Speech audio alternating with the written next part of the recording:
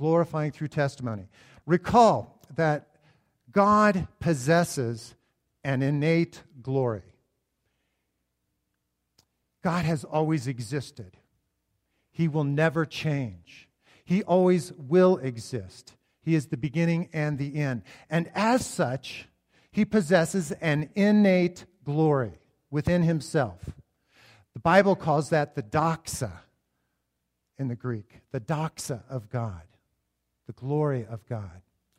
But the Bible also teaches that you and I have the opportunity to glorify him or to doxazo him. That is to bring glory to him and honor him through worship, through love, and through testimony. Now, what is testimony? Testimony is the open acknowledgement of evidence that is learned by firsthand experience. So when someone testifies in court, they are in open court conveying, expressing to the court their firsthand knowledge of something. It's not something that is done in secret, at least typically speaking. It's an open court. It's an open testimony of firsthand experience. So as Christians, we have a testimony that we are to share with the world. Let's go back to the very beginning. And when I say the very beginning, I mean the very beginning. We're going to look at Colossians chapter 1. And Paul, writing to the Colossians, says this: "The Son is the image of the invisible God, the firstborn or the preeminent one over all creation. In him all things were created, things in heaven and on earth, both visible and invisible. Whether thrones or powers or rulers or authorities, all things have been created through him and for him. He is before all things, and in him all things hold together. He is the head of the body, the church. He is the beginning and the firstborn from among the dead, so that in everything he might have the supremacy. For God was pleased to have all of the fullness dwell in him, and through him to reconcile to himself all things, whether things on earth or things in heaven, by making peace through his blood shed on the cross." So the Son, Jesus Christ, is the image of the invisible God.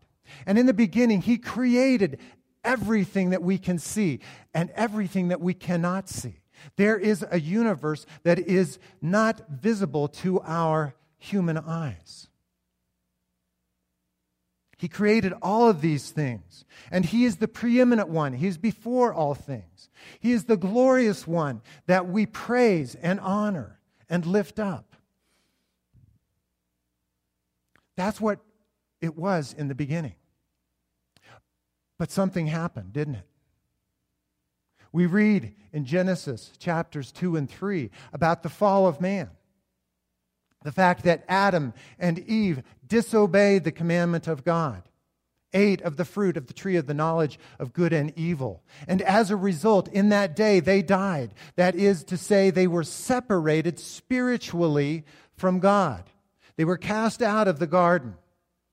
And death has followed every one of Adam's descendants, separating mankind from God.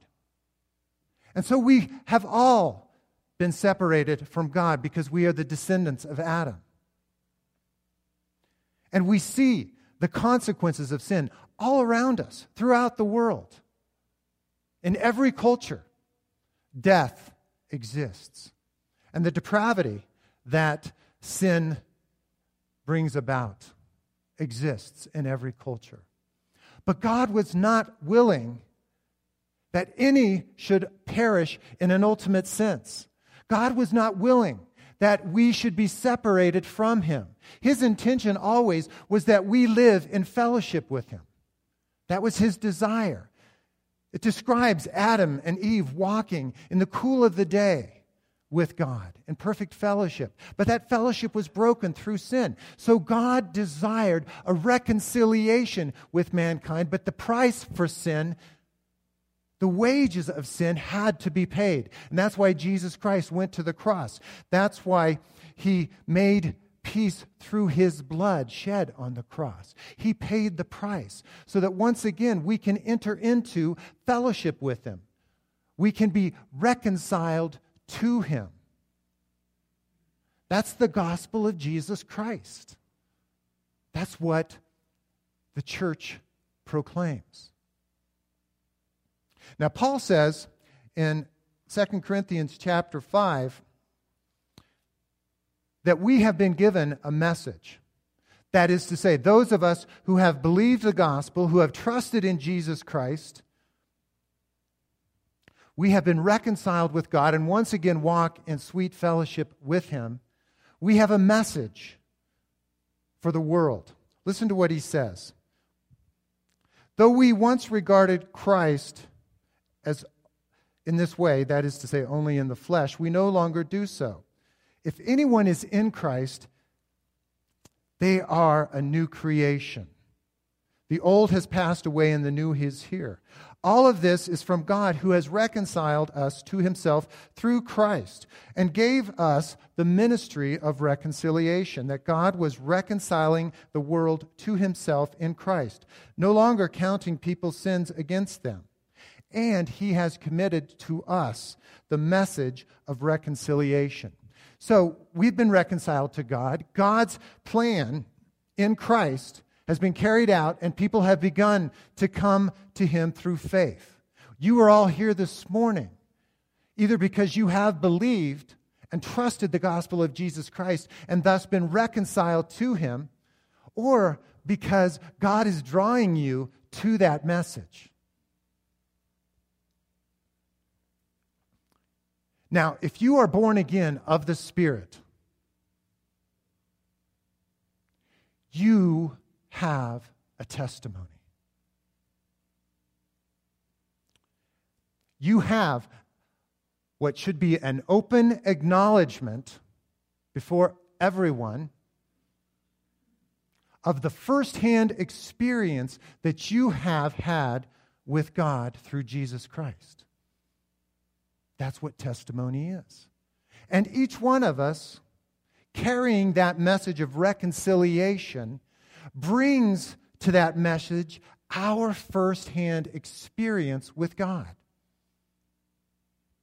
So I'm giving you today, glorifying through testimony, the why. Why do we glorify God through our testimony? Next week we'll talk about the how. But today it's the why. And it's very important. It's very important that you understand your testimony. What God has done in your life, how powerful that is, and how important it is to the world. Listen to what Paul writes to the Romans in Romans chapter 10. The word is near you. It is in your mouth and in your heart. That is the message concerning faith which we proclaim. That if you declare with your mouth, Jesus is Lord, and believe in your heart that God raised Him from the dead, you will be saved. For it is with the heart that you believe and are justified. And, pay attention here, it is with your mouth that you profess your faith and are saved. Did you get that? This is a twofold proposition. It is with the heart that we believe the message that Jesus Christ died for your sins. But it is with the mouth that you confess that belief. And the two are inseparably entwined. You believe in the heart, and are justified, but you confess with the mouth and are saved. So the confession of your belief, the testimony of the experience you have with God, is absolutely involved in your salvation. Now, it's not a matter of works. The Bible's very clear on that.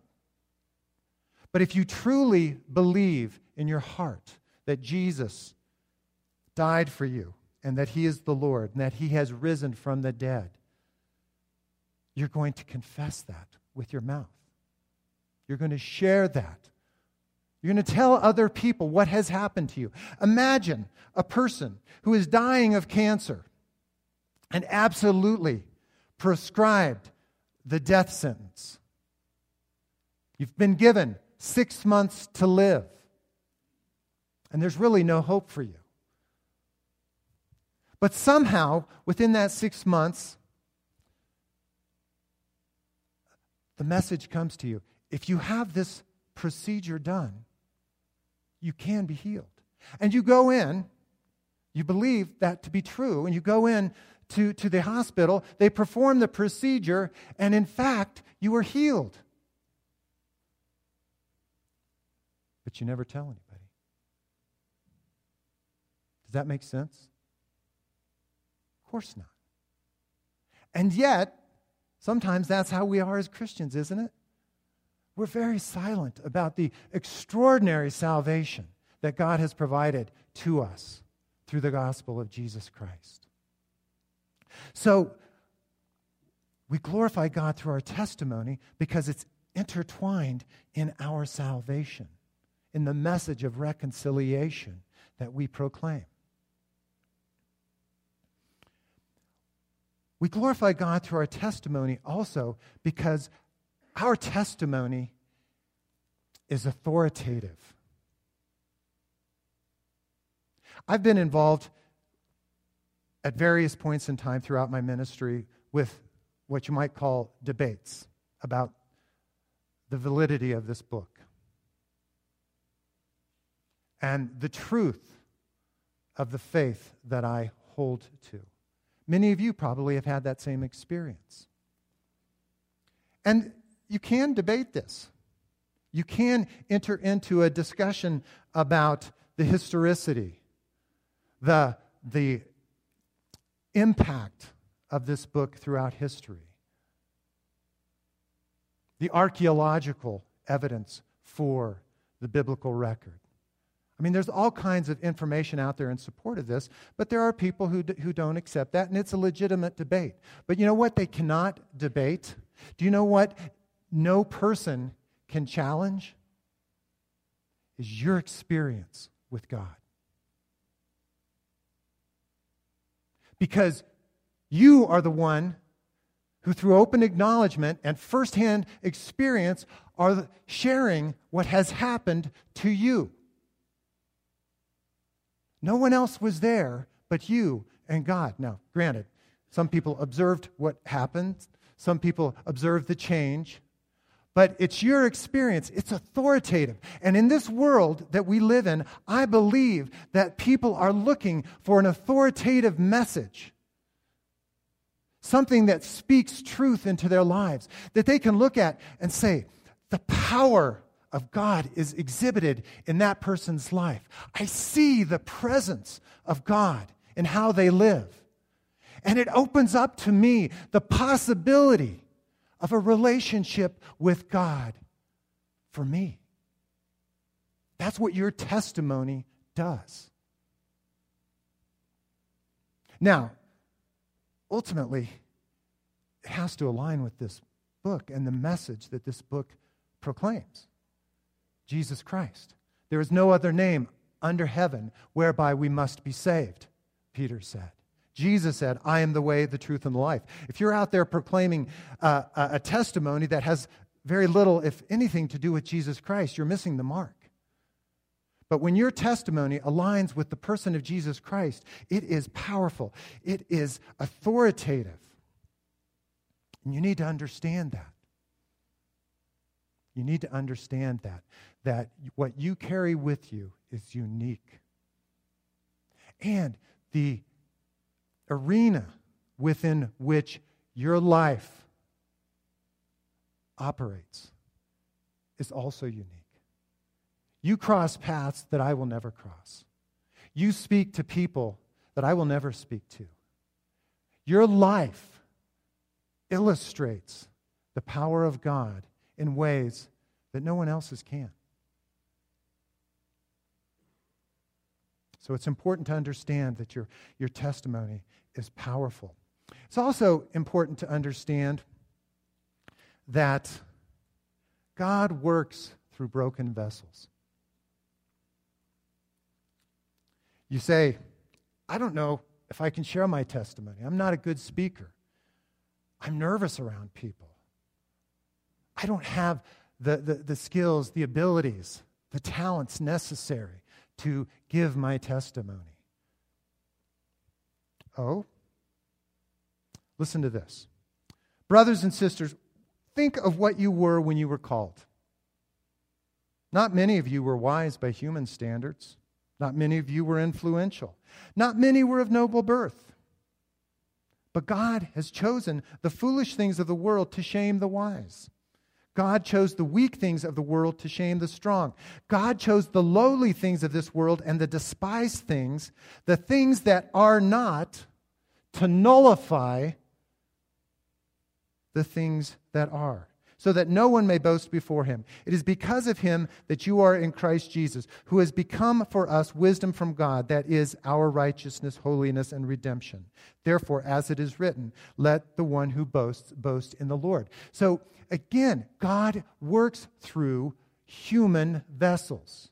And specifically, he likes to choose the things that are not. Now, there's some of you who are sitting here this morning are thinking, well, I'm not sure I like that message. I'm not sure I like being included among the lowly things, the despised things. But the reason, Paul says, is because ultimately the boasting has to come from God. Now, of course, there are many very prominent people who have come to faith in Christ, very intelligent people throughout history, and even in this day. But what it's talking about is humility. It's talking about people who recognize that it's the work of God and not their own. And thus, again, the power of testimony. Listen to what Paul says. So it was with me, brothers and sisters. When I came to you, I did not come with eloquence or human wisdom as I proclaimed to you the testimony about God. I resolved to know nothing while I was with you except Jesus Christ and him crucified. I came to you in weakness and with great fear and trembling.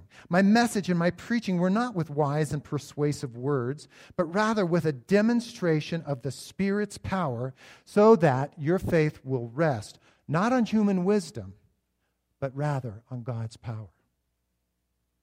So your testimony glorifies God because it allows God to work through a human vessel that in and of itself is very weak. And so the work that is done, the effectiveness of that work is God's alone. So we glorify God through our testimony in dependence upon him, in a recognition that, I may not be an eloquent speaker. I may not understand the lofty theology that the Bible proclaims, but I know this. Once I was lost, but now I've been found.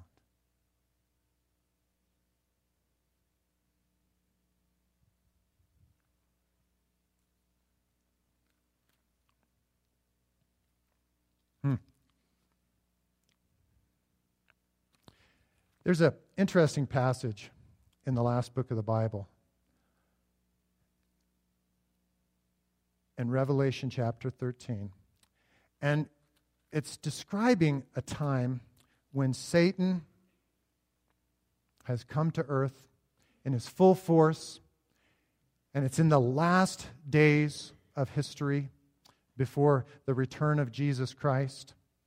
And there was a powerful onslaught of evil directed against the people of God.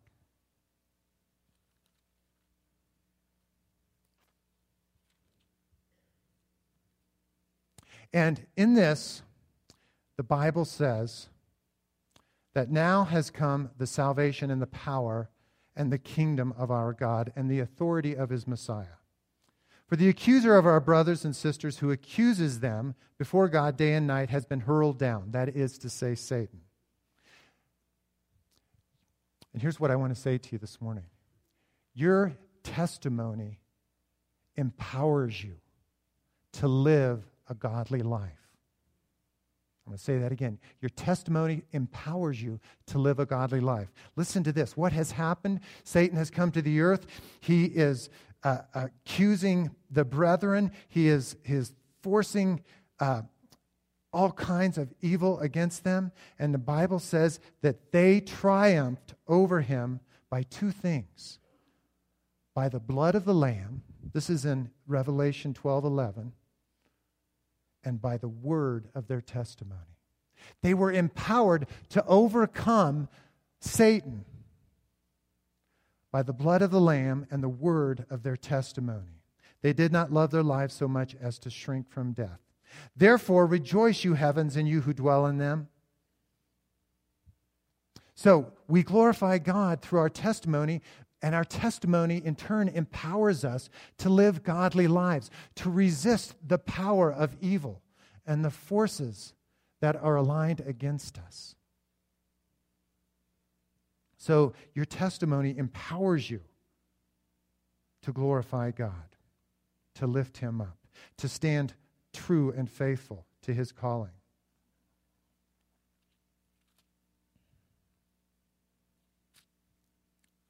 And then finally, and this is the most important part of this, in Acts chapter 10, and really this also is referenced in John chapter 15. In fact, I think I'll go to John 15 first because it's out of Jesus' own mouth. Jesus has commanded us to give testimony to him or of him. He says, when the advocate or the Holy Spirit comes, whom I will send to you from the Father, the Spirit of truth who goes out from the Father, he will testify of me. And you also must testify, for you have been with me from the beginning. So he's given his disciples the command to testify of him. And then later in Acts chapter 10, Peter has been proclaiming to the centurion Cornelius the gospel message. And he tells Cornelius, we are witnesses of everything that he did in the country of the Jews and in Jerusalem. They killed him by hanging him on a cross. But God raised him from the dead on the third day and has caused him to be seen. He was not seen by all the people, but by witnesses whom God had chosen, by us who ate and drank with him after he rose from the dead.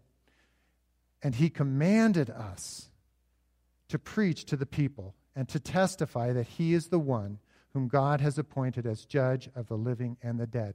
So we glorify God through testimony because Jesus has commanded us to do so. And as we give our testimony, as we share with others what God has done in our lives, as we speak what we believe,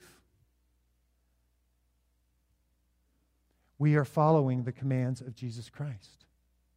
And that commandment, while initially given to the 12, was followed up through the 12 to every person who has come to faith.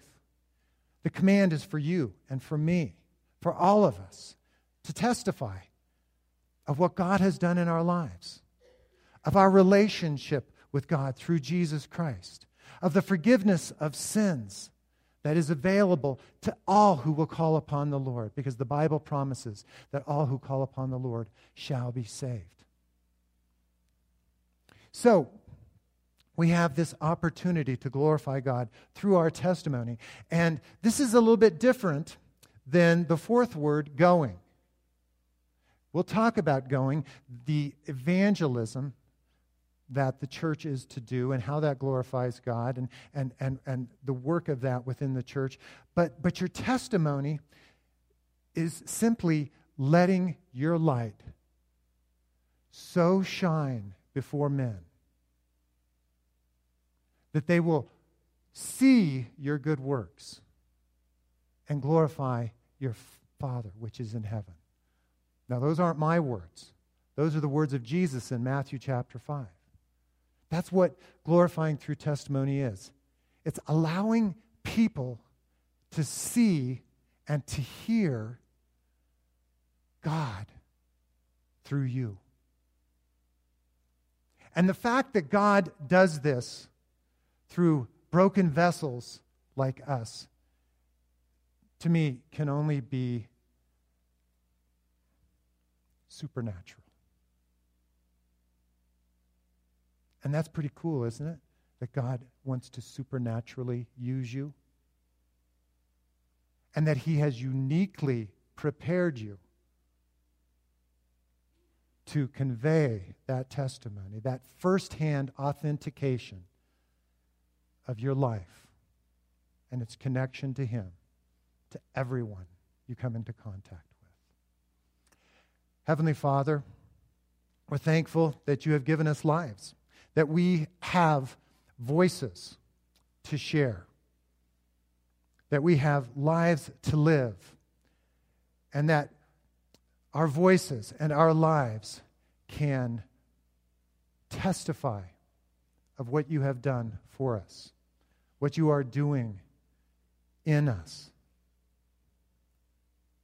And I pray, Lord, right now, that each one of us would stop and recognize the profound honor that we have been given to testify of your work in our lives.